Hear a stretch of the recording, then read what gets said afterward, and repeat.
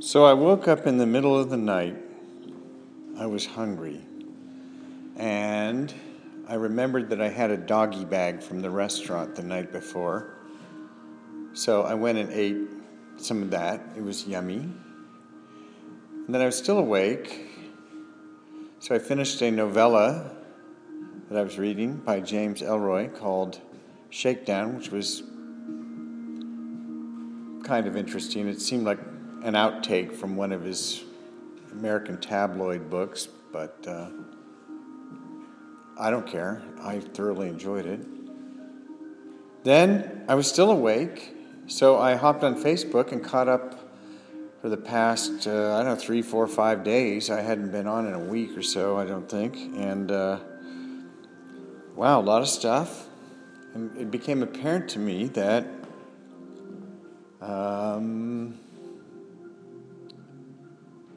every day is pretty much the same as all the others. Now, depending on your frame of mind, that could be a good thing or a bad thing or somewhere in between. I think for most people, it probably varies a little bit from day to day.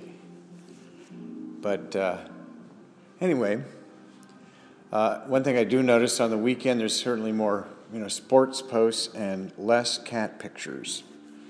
So, but I'm sure we'll get some cat pictures pretty soon, again, even if I have to put them up myself. But I was just about, and then by that time I was sleepy, so I was going to go back to sleep, but just before I put my phone down, I noticed that somebody had posted something about pay for it with a tweet. And the idea is this: if you have a book or a song or anything you want to share, distribute, people tweet about, you register it on this site, or it's an app or something, I don't know what. And then when people tweet about it, they get the download. And it's interesting. I do not naturally go to a place where that makes sense. I'm the wrong generation. I immediately think, well, my landlord won't let me pay the rent in tweets. The supermarket won't take tweets for my groceries, and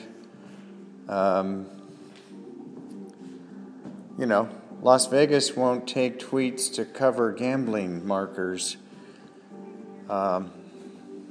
So I'm kind of old school. But the more I think about it, the more I think there's actually a possibility that it could be used. I mean, I suppose you could tweet one song off a CD, and then hopefully people would like the song so they'd buy the rest of the CD. It doesn't work if, there's a whole new school of thought about, just release singles now, because people only care about singles. So there's no point in releasing, giving away a single, because that's it right there. You spend God knows how many years learning how to put together a song and sing it and arrange it and record it, spend all that money. There's no point in giving it away. Unless there's something else you can sell, but I don't know, if it's just one song. I don't know. So we're just it's a whole nother era and new world. I don't know. I have to think about it. I was going to start releasing singles. I guess I could release songs off of my existing CDs, and hope that, I don't know. Got to think about it. I'm out of time. If you like this, pay for it with a tweet. Happy Sunday.